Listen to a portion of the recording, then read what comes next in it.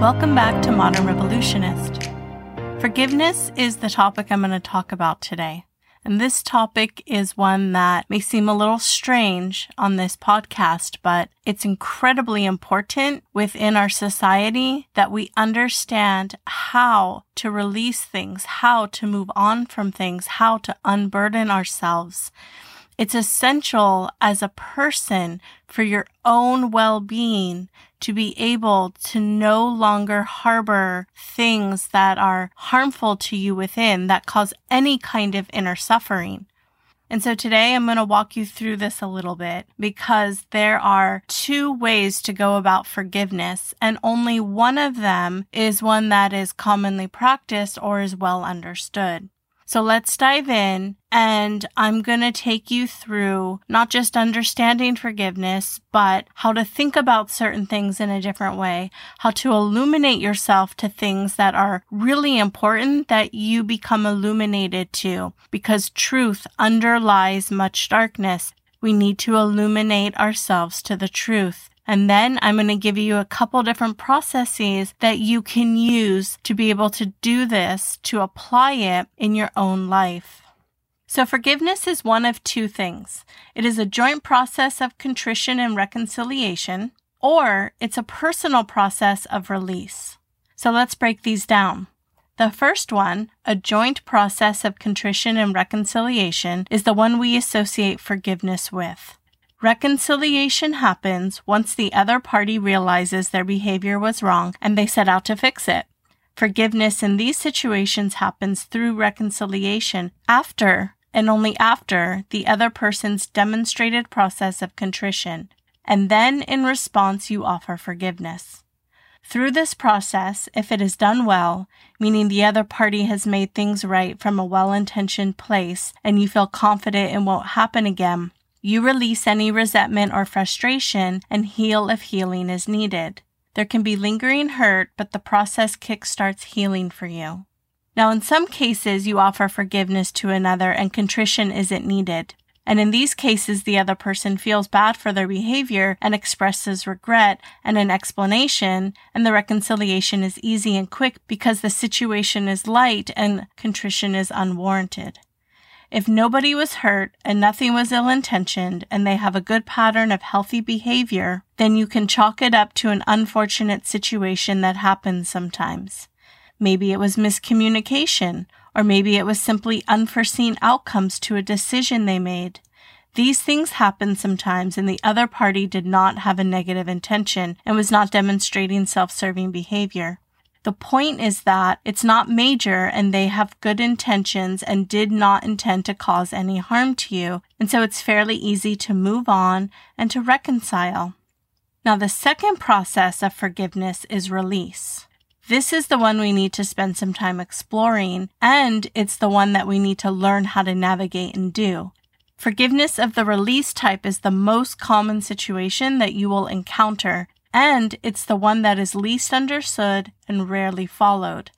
Before we dive into how to release, I want to pause here and speak to how we can assess a situation and a person that has caused you some form of pain or harm so that you can learn to discern what type of forgiveness is needed and the truth of the situation and person. So I'm going to walk you through a 5-step forgiveness assessment process, and that is going to help you assess both the situation and other party, and it helps you uncover the truth of it all. So the first step in this assessment process is that we have to ask ourselves, was this harmful or disrespectful? If the answer is yes, you continue. The second step is to ask yourself, was it ill-intended or intentional? And again, if you answer yes, you continue on. The third step is to ask yourself, is this the first time they have ever done something like this? And is it therefore a learning experience for them? If yes, you can give them the benefit of the doubt and know that they need to learn a lesson and will course correct their behavior, and you will not run into a similar situation again, hopefully. But if you answered no, then you need to continue. The fourth step is to ask yourself, are they attempting to make things right in the appropriate way in the context of the situation and gravity of the situation? If yes, and you feel good about it, you can reconcile. If you answered no, you need to continue. Step 5. If you get to this point, then you haven't found a healthy way to reconcile, and you need to ask yourself this question. Do you want to carry this around and be weighted by a person and situation that lacks the capacity to handle things in healthy ways? And in doing so, allow them and the situation to negatively affect you ongoing? If you answer no to this question, you are ready to release. As you can see by going through this 5-step assessment process, you will find yourself coming into the truth of both the situation and the person. Coming into the truth is important. We typically do not understand another's true intentions or any less than respectful behavior for one of 3 reasons. So the first reason is that we project our level of integrity and intentions onto others. If you're a person of high integrity and always have good intentions towards others, you will assume others are the same as you.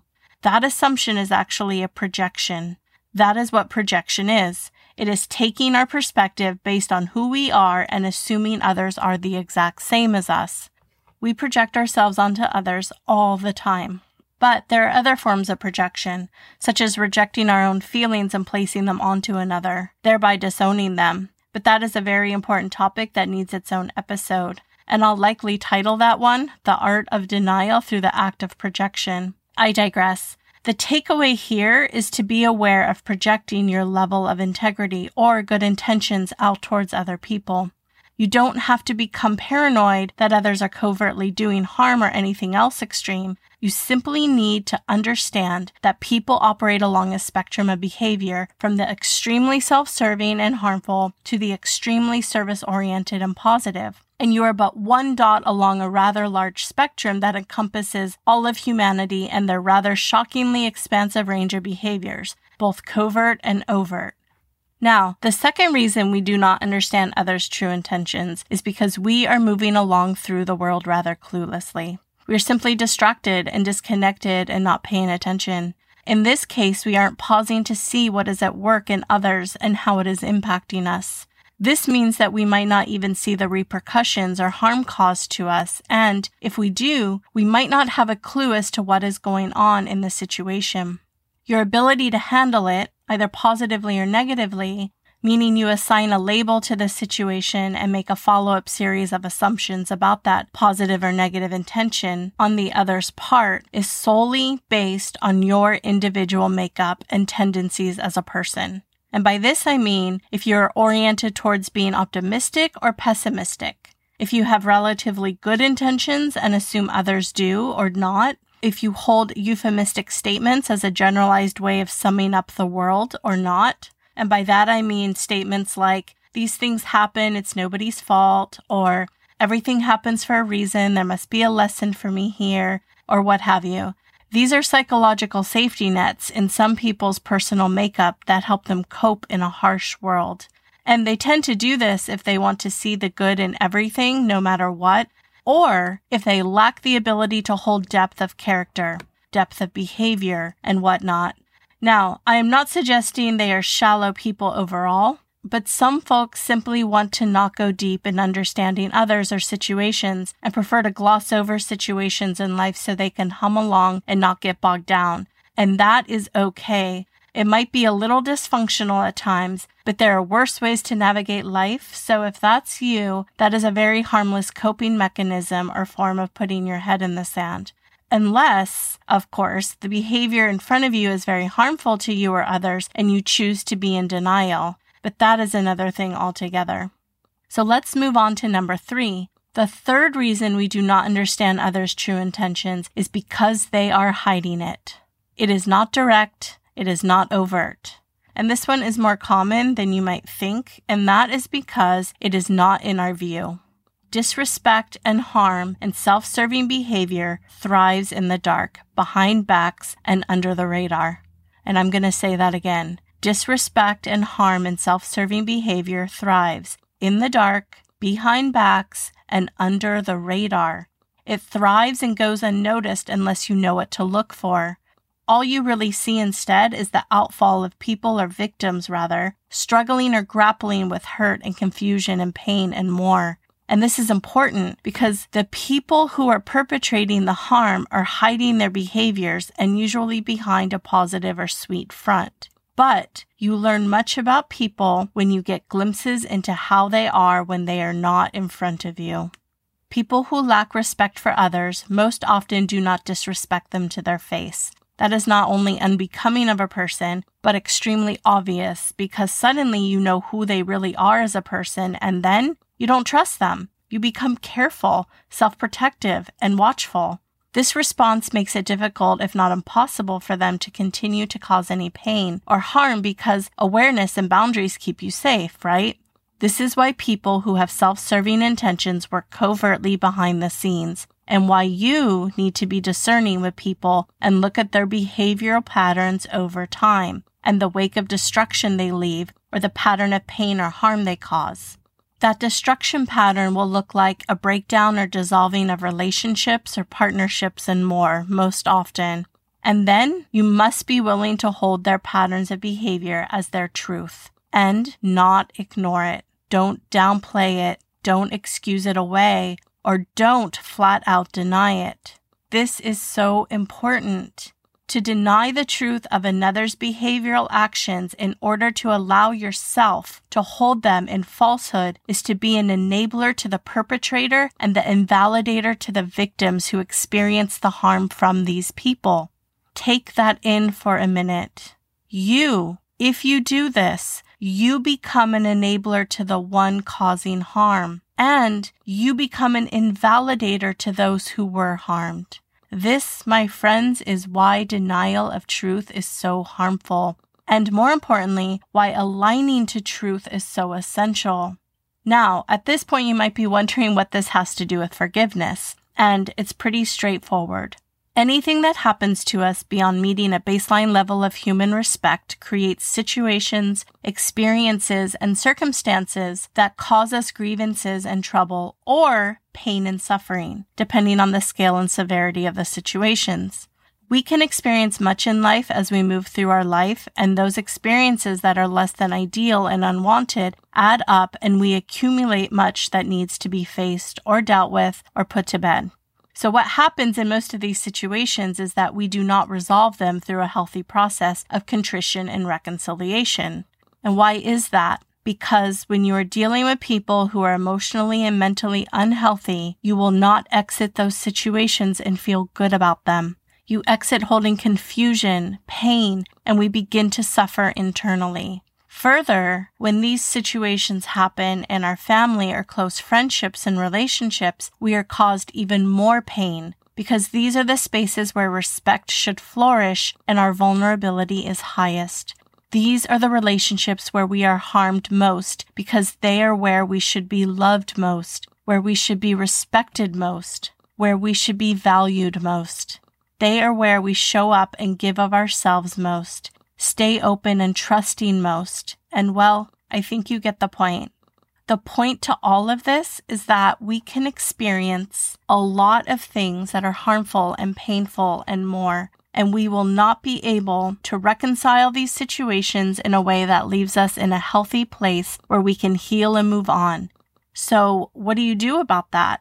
First, you have to see and understand this, and that requires you to be willing to hold this truth. And second, you have to know that you can forgive without the other party.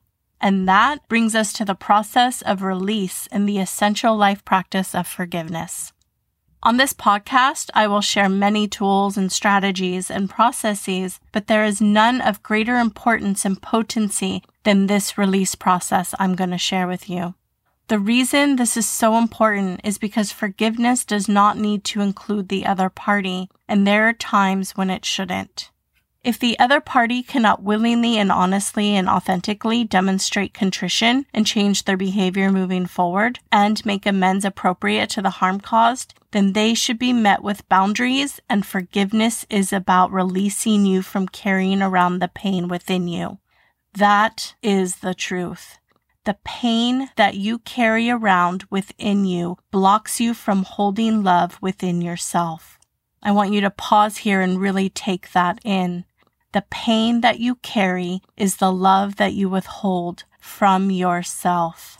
You cause yourself harm through the carrying of that pain. And the good news is that you, and only you, can release your pain, and you don't need the other person to participate. So now I'm going to give you a process to release everything in your life that is causing you grievance, inner suffering, and pain. This process of release has 4 steps, and these 4 steps are steps of intention. You do this work yourself, by yourself.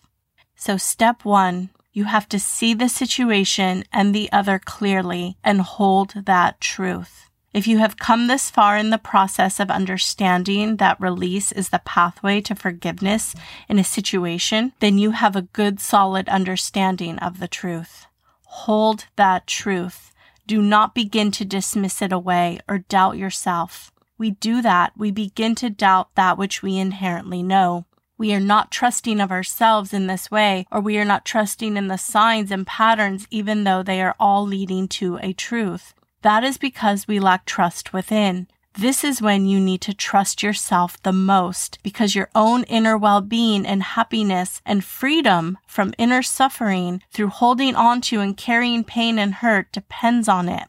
We know the truth once we can see it or feel it. Our soul knows the truth. Trust that truth. Trust yourself.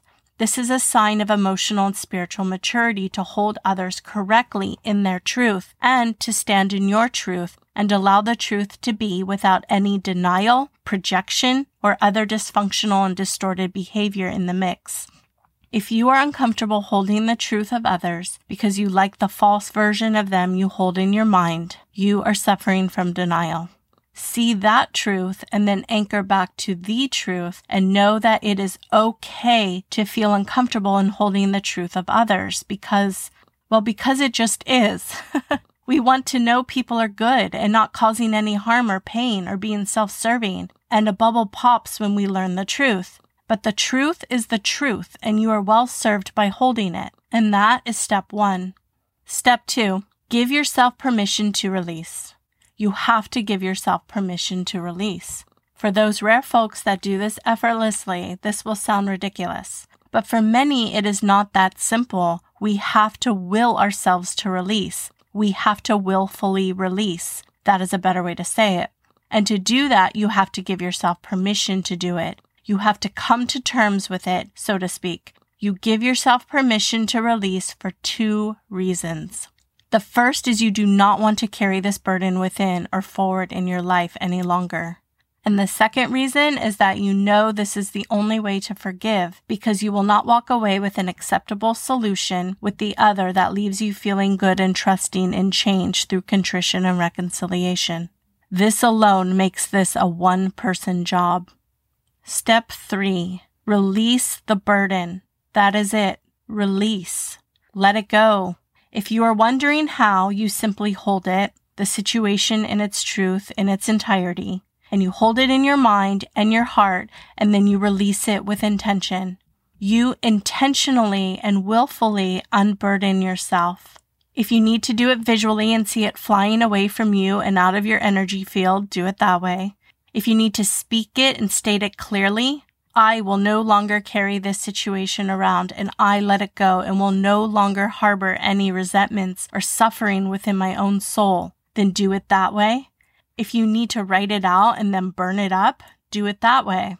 If you're religious and need to give it over to God, please do so. And if you are spiritual and want to release it out into the universe, go for it. It does not matter how. Just get it out and let it go. And then feel the lightness within you. The lightness is the release of the density of that which you were harboring. The lightness is the spaciousness that you have just created, and that spaciousness should be seen and respected, for you just created it. Now, step 4, replace the spaciousness with peaceful serenity. Fill that space with serene energy, white light, loving energy, or just sit with the peaceful feeling of having a lightness of being and a newfound spaciousness within your own being that was formerly bogged down with a dense, yucky, heavy feeling that caused you inner suffering. Inner serenity replaces inner suffering.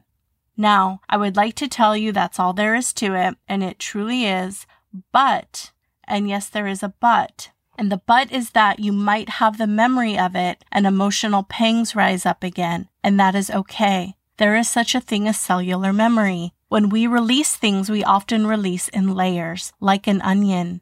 If or when it reemerges, just know that you did it right the first time and then do it again. Layer by layer, you release, meaning you release over and over again. You walk yourself through that process over and over until there is no more emotional trigger with the memory. It dissolves over time, and hold peaceful serenity within for longer durations in between those. You will be able to do that. And then you will find that you can hold peaceful serenity within that spaciousness you created for longer durations in between each time you have to release. After you do this for a while and you understand how to create more and more spaciousness within, how to hold peaceful serenity as your inner state, how to keep yourself in a state of lightness of being and not bogged down in density. And if you have density within you now, you probably don't even know what I mean by that. This is one of those things that you have to feel, that you have to experience to understand. But once you start to have peaceful serenity within, that spaciousness within, you will start to recognize whenever your peaceful serenity is hijacked by someone causing you inner turmoil, and you respond with your newfound emotional and spiritual maturity, and you carefully and respectfully extract yourself from a situation or a person, and you set a boundary, and you regain that inner state that you will learn to covet like the ring from Lord of the Rings. Godspeed, and thank you for